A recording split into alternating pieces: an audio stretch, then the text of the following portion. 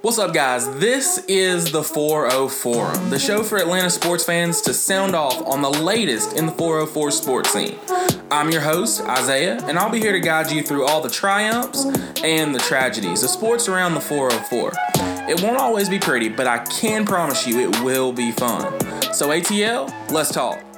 Good morning, good afternoon, good evening, good night. Hello, Atlanta. Thank you guys for listening, no matter what time of day it is. Thank you for listening and tuning into the 4-0 Forum. I am your host, Isaiah Smith, here to bring you guys another episode, ready to talk Hawks. I'm going to be kind of a special episode, going to be a quickie, but a goodie, if you will. But first, before we get started, make sure to follow us on social media. Check us out on Facebook at the 4-0 Forum. That is and then the number 4, number 0, and then the word forum. And also on Twitter, check us out at the 4-0 Forum. That is at the number 4, number 0, FORUM as well. Also, be sure to listen weekly-ish. We're still trying to get into that rotation and figure out exactly what day we're going to drop. But with the Hawks being in the playoffs and different things like that happening, it's a lot of fun to kind of throw these things out as they happen and get to react almost in real time and really get the analysis out there in kind of a timely manner and when it's breaking and it's still hot news and not be tied to a weekly schedule. So who knows? That may be the way we go, and I'll just surprise you guys with episodes, make you guys log on and check us out on social media to know when they drop, and turn those notifications on as well. But be sure to listen to us. You can catch us on Spotify, Apple Podcasts, Anchor, wherever you get your podcast. But with all that aside, all that out of the way now, let's talk Hawks. Let's jump in. The Hawks, their season appeared to be on life support with 24 minutes left to play, 24 minutes of game time left. Last night I guess you could say about 8:30 that it looked like their season was on life support and they were really, really, really drawing those last breaths. But they regained life. They found their rhythm. Nate McMillan went in, did CPR, performed some emergency surgery, I guess, in the locker room and really helped the team regain its life. So as far as that goes, just kind of looking at that performance, there are a lot of thoughts. And if you've listened to the national or the regional pundits or whoever, I'm sure you heard a lot of thoughts. But I'm going to chime in with mine and we'll see where they shake out, obviously.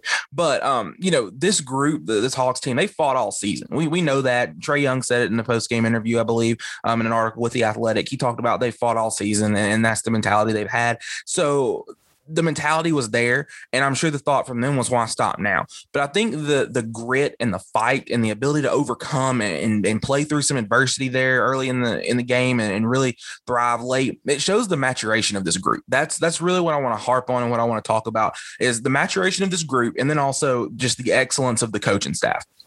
And I'll kind of start in reverse order and talk about the staff first, but the staff's brilliance really showed. I thought it showed thrice. It showed 3 times in this game. Once at the very beginning, I thought giving Kevin Huerter the start to kind of give yourself an extra ball handler, some extra shooting, some extra offense, kind of give you that jolt and that boost to start the game. And you did get it. You got it. You held serve early, and then Philly kind of stretched their lead out. And then the Hawks did a lot of grinding and battling and whatever that was, and they came back and won. But starting Huerter really did help you keep pace and not let them just come out of the gates and blitz you. And I think maybe starting Huerter was a bit of a desperation move, if you want to call it that.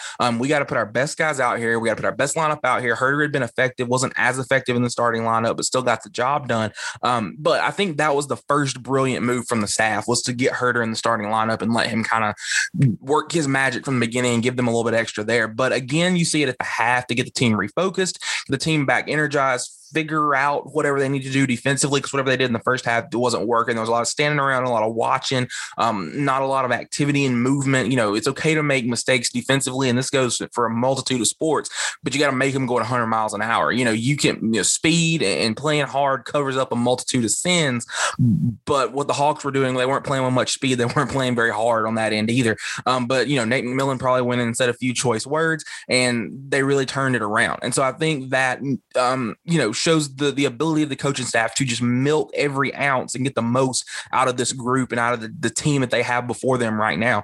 And also, again, you see it in the third quarter to go with the lineup of Gallinari, John Collins, and Clint Capella. Now, I'm not going to play semantics about who was playing the 3 and who was playing the 4. We know Capella was the 5, obviously. But to play that group along with Trae Young and Bogey Bogdanovic to counteract the Sixers' size was a very good move. It's one of the first times we've seen that lineup really all season, and it worked out to perfection. So I think we can expect to see that again, at least in this next game, and see how the Sixers play and see if they have an answer for it. But it got the Hawks back into the game with this group, and we've seen some big groups with the team. We've seen the combination of like Gallinari and Okongwu and Collins or Capella or whoever it may be. We've seen some bigger lineups deployed, but we hadn't seen them with the starters. We've seen them with the bench with, say, Lou Williams, Kevin Huerter, and then Gallo, Collins, and Capella or whoever it may be. We hadn't seen it with Trae Young and Bogey Bogdanovic. We hadn't seen them out there with the big group, and so I think that may have had something to do with it. You have Gallinari, who's a great offensive player. Collins is a very good offensive player, but you have that firepower at the guard spot that they have to respect, the surefire guys, instead of Lou Williams and Kevin Huerter, who no slights to them because I'm going to give them their praises here in a bit, but they're still not Trae Young and Bogdanovic out there. And I assume that had something to do with Huerter in the starting lineup to play Gallinari or / Collins with that bigger lineup. It had something to not have Huerter be a guard, come off the bench, and Gallinari had to kind of move into that role. But nonetheless, I think that's something to watch with the starter, with Huerter in the lineup and the starters and the bench being a little bit different and the rotation having to kind of jumble it out. But I thought the halftime fix was kind of where we started to see the maturation of the players too. They took coaching, they didn't quit, they came out fighting, and it's not like they shot 80% in the second half and things were just easy and the Sixers rolled over. No, they had to fight. They had to grind it out at times, and they did. They only shot about 38% for the game, and that you're not supposed to win a lot of those games, especially if you're the Hawks that rely on shooting the three and shooting the ball. Shooting 38% and about 30% from three is not going to get it done a lot of times if you're the Hawks or a team that relies on jump shooting. But Trae Young and Bogey, they didn't have it going most of the nights. And as Jeff Schultz said in the story that he wrote for The Athletic, it's probably written somewhere in basketball heaven that games like this aren't supposed to happen and turn out the way they did, where the Hawks win after shooting such a poor percentage. But, the maturation of these guys lies in that it wasn't always pretty. But they kept grinding. They found a way to get it done. John Collins brought energy and brought the early rally and got the crowd up after halftime, and I'll talk a little bit about that later. But Bogdanovic was a leader and made shots when you needed him the most. He didn't make a ton of shots, but it seemed like when they did go in, they were in big moments. They were when they needed a bucket. They were when they needed to break a rally or a run by Philly there. And then, Trae Young put on an absolute show with the bum shoulder, 25 points, 18 assists, could have easily had over 20 assists because they missed a bunch of bunnies in the first half. And you heard John Collins say that if you heard some of his post-game interviews and some of his stuff he was saying today, they missed a lot of bunnies. They missed a lot of easy ones. But also to talk about some of those other contributors, Lou Williams, he only had 9, I think, but he hit some big shots in the game in the first half, especially to kind of keep them in it and just keep them relevant, but also to keep things rolling and kind of engineer the offense into the third, late in the third, early fourth, after the big rally. John Collins had a couple dunks and things like that. Got things rolling. Lou Williams came in and really helped the offense not miss a beat, kept them playing up tempo, kept running the show the way, in a way that Trae wasn't, and kind of kept the momentum moving. Clint Capella was big on the glass all night. He did his job against Joel Embiid. You can't ask for much more from that guy, considering all the disadvantages he's at, with Joel Embiid being bigger, stronger, thicker, all these things. But you're also getting great contributions from your role players. Talked about Gallinari, kind of maybe playing out of position a bit and playing some guard or playing, the small forward role. But also you're getting minutes and good minutes, I'll say, from guys like Onyeka Okongwu. For the second time in this series and maybe third or fourth time in these playoffs, I thought, man, he's kind of stood out. You thought, man, that he's playing well. He's active. He's doing the things you need him to do. Defensively, offensively, he's not a finished product yet, but he's still getting the job done offensively and doing some good things. He got to the free throw line, I believe, in this last game. And I think he's going to be a tough guy to guard when he adds weight, develops a little more offensively, and gets, figures the game out, because he's already doing a lot of good things defensively. He's already in, and that's what he was brought into the league to do. I think that's why the Hawks picked him where they did. They knew his defensive ability and ceiling. But when he finds it offensively, he's going to be a very valuable piece, I think. But the Hawks as a whole, the team, they're mature enough to know that it wasn't flowing offensively. They were careful with the ball. They only had 4 turnovers, and that's something that you don't see from teams where their core basically has 9 games of playoff experience in their entire careers. I mean, you remove Capella, Gallinari, Lou Williams, but and those guys being good players and contributors. But if you think about the core, the Bogdanoviches, the Trae Young, the Herders, John Collins, those core guys that you really think of first. They don't even have 10 games of playoff experience, in their careers. This is their first playoffs. So to be able to have 4 turnovers and handle the situation and the occasion like veterans and really take care of the basketball, I think that was a big key because it allowed them to get shots. If you don't turn the ball over often, well, that means you're taking shots at the end of possessions. They took 101 shots to Philly's 85. Now, granted, the Hawks only made 30 something of their shots. But they still got up more shots. And nonetheless, the more good shots you get up, the better chance you have to make some of those good shots and eventually overcome a deficit or keep your lead and extend the lead. And it just goes to show turnovers are the worst way to end a possession because you got no chance to score. But, maybe the thing that I would say I'm most proud of, I know Nate McMillan would say he's proud of, and I guess for me, not proud of, but just it makes you kind of takes you aback and makes you open your eyes about the team. The biggest step is the maturity on defense. People said this team couldn't defend, and they weren't saying it when the season began last October or November. They weren't saying it in, January or February around the All-Star break when they were 14-20. They weren't saying it, before they made their run and made a push for the 4 seed and ended up in the 5 seed here, a couple months ago. They were saying it when the playoffs began 2 or 3 weeks ago. That they were still saying that. They said, well, the Hawks, they can't defend defensively. What are they going to do? Are they going to be able to find answers when they have to play the Embiids, the Simmons, the Currys and those people? And they found an answer late. It wasn't pretty, and they didn't defend well for an entire half. But when it counted, when they needed stops, especially in those final 2 possessions, they defended. They defended it well in a game, essentially, when it came down to it being their playoff lives. The big stop on Philly's final possession, up 1, and they got another up 3 to close the game if you didn't watch the game and didn't see those. But that's what championship teams do. It's not always pretty, but they find a way. So, it kind of, also you want to talk about maturity and guys growing up before your eyes. Last night, also, John Collins, his effect on the game.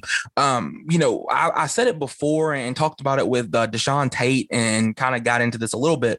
But last night, when I talked with Deshaun Tate about John Collins and his contract situation and things like that, I said, it's one of those things almost like a Draymond Green to Golden State comparison with Collins to the Hawks. Most teams in the NBA, Draymond Green's not a max contract player. And that may be true for John Collins. To the general NBA team, John Collins doesn't possess a skill set or anything that makes him a max contract to most guys. But to the Warriors, Draymond is a max contract guy for a lot of reasons. He brings the toughness, the defense, yada, yada, yada, so on and so forth. We can talk about that on another day. But for the Hawks, it's the same thing with John Collins. He brings a flair. He brings the ability to kind of be the spark when they need it with his athleticism, his ability to play in the pick and roll. He can shoot the 3 much better than he could when he came into the league. And not to make every game a referendum on, his pending contract negotiation, because it's an easy thing to do. Well, they've already, you hear the radio shows and different people want to do it all the time and want to discuss it with every good game, with every bad game, want to have that conversation and not to do that here. But it is a very prevalent topic. But I think, Collins showed up and showed out Monday night. He finished with 14 points, 11 boards. And like I said, was huge in that third quarter comeback with the dunks. He got the crowd back into the game, really made it tough on Embiid, being a tough box out and working hard on the glass when Embiid would get matched up with him. And so Collins is the party starter at times. And without him, they don't win that game Monday night. I really don't think they do because nobody brings those explosive plays. Nobody brings the bounciness, the lob catching, the whatever in those critical moments. And that's what they needed. So if you're the Hawks, I think when it comes time, to evaluate his contract status and figure out how much you're going to pay him and things like that this upcoming offseason, that's a big thing the management's going to have to consider. Front office is really going to have to take that into consideration when they decide what to do. But nonetheless, when just looking at the Hawks, this team, and thinking about, that exciting game 4 and tying the series up 2-2, I think at the end of the day, to me, there's one overarching takeaway. And the maturity and the maturation of the team and looking at the intangibles and the things that they brought and the things they did to come back from 18 down and, survive like a 24-4 run or whatever it was by Philly in the first half.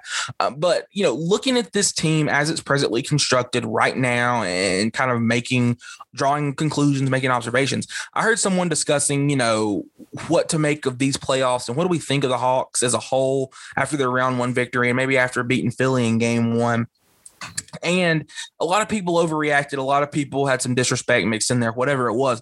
But the one thing I'm prepared to say is this: of all the teams that are in the playoffs right now that are left, and maybe even the teams in the league, I'll even say, this team is the one that is best situated for long-term success. And I think maybe even you can say has the largest championship window as of now.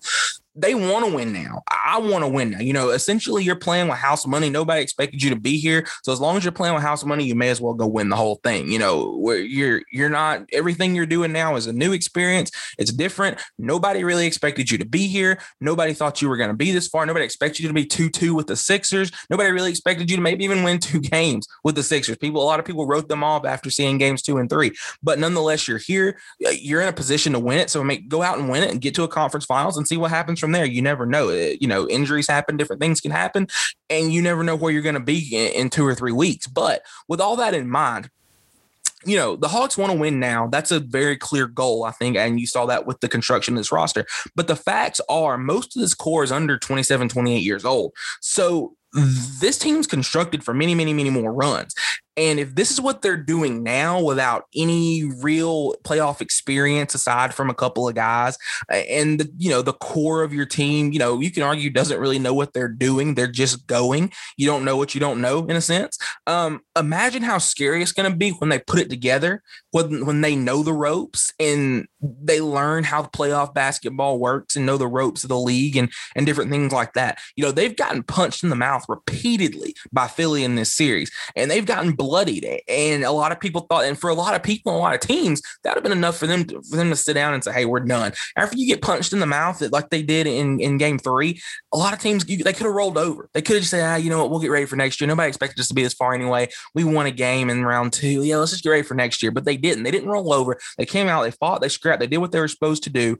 And now they're sitting in a tied series, basically making it a 3-game series now. And who knows what could happen? They've extended the series. They've given themselves more life, but getting punched in the mouth and taking your lumps and all those things, I kind of equate it to having like a college student having a job. If I'm a college student, want to be an investment banker, and I can get my internships at Wall Street, I got a leg up. It just is.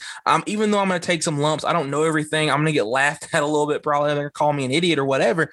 I've got an advantage of, if the ultimate goal is to make it to Wall Street, I've got an advantage over the guy who just interned at his hometown JP Morgan or whatever, the hometown Regions Bank or whatever. And it's the same for the Hawks. Getting punched in the mouth, getting these lumps, bloodied up, whatever you want to call it, getting this playoff experience, valuable playoff experience, puts them at a position to reach the pinnacle of the NBA, which is a title, to win a title, I think sooner, and allows them to take on that role of the teacher over some of these other young and up-and-coming teams who will be in the title conversation and in the mix for years to come. And it also allows them to kind of be the aggressor, be the tone setter, know what they have to do to go out and beat a team that's favored over them, beat a veteran team. So really, I really do think this experience is going to be invaluable when you look at the maturation of Trae Young, of Huerter, of, Bogey Bogdanovic, even of some of those guys, that this is going to be invaluable experience, not just right now looking at it in a small, in a narrow lens for this series and this season, but looking at it 3-4 years down the road when we're talking about, can the Hawks be champions, or what do they have to do to be champions again? Hopefully we're having that conversation. So this will all be valuable experience and things that you'll look back on. And so remember in that Philly series a couple years ago, they're doing that consistently. Now they're doing it more. So that's all. It's all a fun thing to look forward. And I think that's one of the things you kind of have to do in these playoffs with the young team like the Hawks. But as far as the rest of this series, kind of keeping it here. What does game 4 do for the rest of the series? Well, obviously it sets up a best of 3 for now. And I think that's a positive thing for the Hawks. The more miles you put on Philly, I think the better, especially with Joel Embiid's knee clearly not getting any better anytime soon, it appears, with the more he plays on it. Right now, he's listed as questionable. That's a new one. We haven't seen him listed as that in the injury report. I don't see how he doesn't give it a go. Personally, I don't see how he doesn't give it a go, especially at home. The mood around Philly, or at least Philly Twitter, is that the sky is falling with the fan base. So I think there's very little doubt that he's going to give it a shot. Maybe he can't go after a warm up or whatever, but I think him not even suiting up is out of the question. He's going to give it a go. And it's the postseason. There's something wrong with everybody. So I think, like I said, things have to be terrible for him not to play. But I do think that knee plays a major, major factor in the outcome of this series. It could be the telltale in this series. And speaking of Embiid and the knee, the stat I'm interested to see, I really want to see this stat if someone can find it or ESPN can pull it up. But what percentage of shots in the paint was Embiid getting a contest on, or a good contest, I'll say? What percentage of shots in the paint was he coming over, rotating, getting a good contest on, making it tough?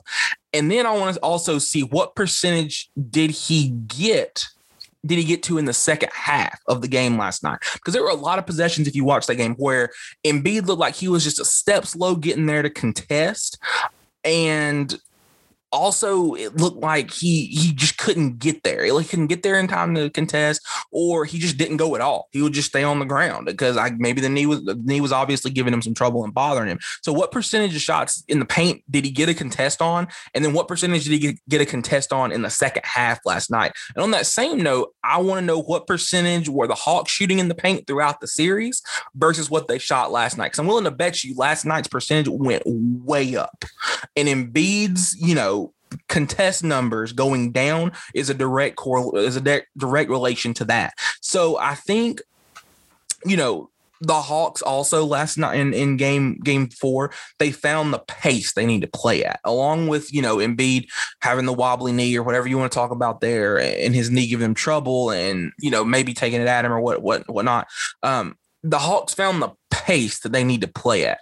Yes, Ben Simmons and Philly want to play fast, but they're not as deep. They're not as young as the Hawks. And quite frankly, their best player right now cannot play at that pace for very long stretches because I think that knee is really giving him trouble. So even, if you're the Hawks, you're not making transition threes and whatnot at a high volume, it's crucial to keep pushing to get that early offense, get those good shots, great shots early in the clock. Because the more good shots you get, the better chance you got of getting hot and knocking them down. Shooting is contagious. I say it all the time. Shooting is contagious. If one guy starts making shots, seems like everybody wants to. It happens two teams all the time. So now I think it may be the Hawks' turn to be the team that gets hot and that happens to someone else. But as far as the Hawks go, looking forward, looking to game 5, what are the keys to a game 5 victory? That is what everyone wants to know now. So I think it first starts with the tempo, pace. We saw the tempo they need to play at. We've talked about it just a minute ago. We saw them do it in game 1 for a long stretch, saw them do it in game 4 for a half. They need to find that earlier and sustain it for a longer stretch, just like they did in game 1 when they sustained it for basically 3.5 quarters. Clearly that works. It gives them an advantage, whether it's the volume of shots they get up, whether it's the quality of shots, or both. If you get up a lot of good shots, you can probably expect to make a lot of them or a good many of them. So whatever the key there is, it gives the Hawks an advantage. The second thing they got to do is just make shots. If you're going to push it and get good looks early in the shot clock in transition, you just got to make shots. It's easier said than done, but I think the dam has to break sometimes for the Hawks, for Atlanta. Game 1, I don't think that was just it because things went cold again. They didn't shoot the ball great for 2 games, really 3 the next 3 games. They made up for some of the misses in New York in game 1. But Bogey, Trey, Gallinari, Herter, those guys are due. They're due to kind of have a stretch where they are just kind of torrid, where they just torch the nets and light it up from outside. And you also have to can't forget we haven't had a Lou Will game yet. We haven't seen Lemon Pepper Lou get loose and do some of the things that he can do and have, a 30.4 or 5 assist performance where he just kind of dominates the game and really just closes the thing out late, like you want him to do when he comes back off the bench after halftime. So I think obviously shots will come if they continue generating great looks in transition and in the half court as they've done all year. Shots are going to come. They're going to fall. It's just a matter of when, not if. But I think it's important to remember that even if they're not falling, keep pushing, keep looking to get those quality looks. The third thing I've got, play in the paint and test Joel Embiid. With his knee being wobbly or whatever it is, obviously we're not going to get a clear picture of that until we see him on the court. But test him. I'm not saying be dirty or anything like that. That's not what I'm saying at all. Don't want to see a guy get hurt. I want Embiid to be as healthy as possible in this series, so when the Hawks beat him, there's no excuse. But look to get in the paint. See if he even wants to contest early in this game. If he doesn't, use that to your advantage. Attack, get those easy looks, get in the paint, get the rest of the defense to collapse, knowing that their rim protector's not there, and then you're kicking out for wide open looks, wide open threes, or another drive and another layup or whatever, or a dump down for a layup, whatever it may be. And for the smaller guards, that looks like being crafty. We saw Trae Young kind of use a little dipsy-do layup there at the end of right before halftime. He didn't get it to go, but still looking to use those types of moves, going quick, using, odd steps or whatever to get the defense off balance and throw off the shot blockers timing. And then for the bigger guys, I think, though, and this is where it's a lot of fun, Capella, John Collins, Gallinari, Onyeka Okongwu, those guys, take it to his chest and try to put him on the wrong side of a poster. I know Joel Embiid's a big guy. And if he gets up and blocks a couple, he just gets up and blocks a couple. That'll just be the way it is. But see if he wants to jump with you. See if he wants to contest. And if he does not, keep attacking. Go at him. There was one time where John Collins attacked and he went strong and tried to finish with a layup. But I really wish John Collins would have just taken one dribble and tried to put his knee in Embiid's chest and thrown it down with one hand, because he could have. I think he could have. And I think that's what you need to do to see if he wants to jump and contest. Also, keep bringing him out on screen and roll. Take, Embiid to deep water to have to guard Capella or Collins out beyond the perimeter in screen and roll situations. The announcers, lauded his ability to keep up with Trae Young and keep him in front of him for a sequence in game 2, I believe. But I'm not sure if Embiid gets caught in a switch like that again, he'll be able to do that now. I don't think he's mobile enough right now with the knee and whatever issues he has to continue doing that and keep Trae Young in front. And all that just makes him tired, nonetheless. Makes him tired, make him move, make him work on that knee. It makes him less effective on the offensive end. And you kind of see performances like you saw in the second half. You're not going to get an 0 for 12, obviously, but he's not going to be as effective on the offensive end because he's tired. He's having to work. He's having to do different things. And then finally, it comes down to decision-making. Decisions. When you get in the paint, Trae Young, Bogdanovich, Lou Williams, whoever it is, or, get Embiid into deep water and get him out there by himself on an island on a switch, you just got to be sound. Don't just, hook up a three because you can, or force a lob, or try to make a play that you think should be there but isn't. Value the basketball the same way they valued it in game 4. Make the right play every time and punish Philly for taking away whatever it is they feel like they need to take away. If they take away A, we're going to punish you with B. When you take away B, we'll come back to A, whatever it is. And not just in the half court, but also in transition. Take good rhythm shots, no forces. And if you don't have anything you like, get into a set and punish them there, like you have been with the screen and roll game and letting Trae Young do what he does.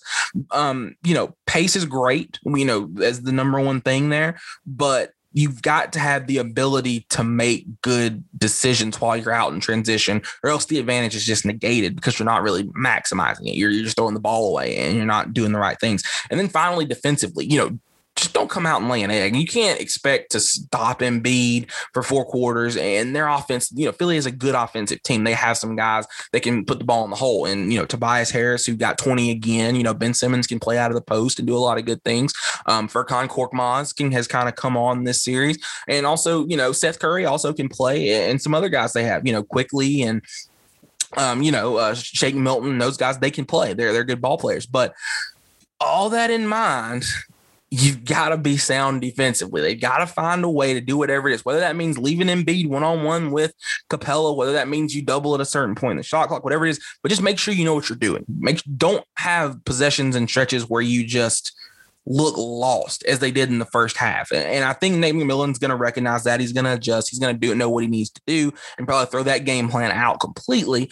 But all things considered, do those things that you were doing in the second half. Try to make him beat a perimeter big. I don't think he can beat you that way. I think he's good out there if he mixes that in with his low post game, but try to make him a perimeter big, gain rebound, and then get out in transition. But those are really the 5 keys I've got. It starts with the pace, obviously. Make shots, attack the paint, play in the paint, get in there, test Embiid, look to kick out to open shooters, make good decisions when you get in the paint, and just what we talked about. And then just be sound defensively. You don't have to win the game on the defensive end like you did in game 4, but you definitely can't lose the game down there like you kind of did in games 2 and 3. So those are my keys to victory. Those are my thoughts from game 4. Let me know what you think. Be sure to get follow us on Facebook at the 40 Forum and on Twitter at the 40 Forum as well. That is THE, the number 4, number 0, and the word forum, FORUM.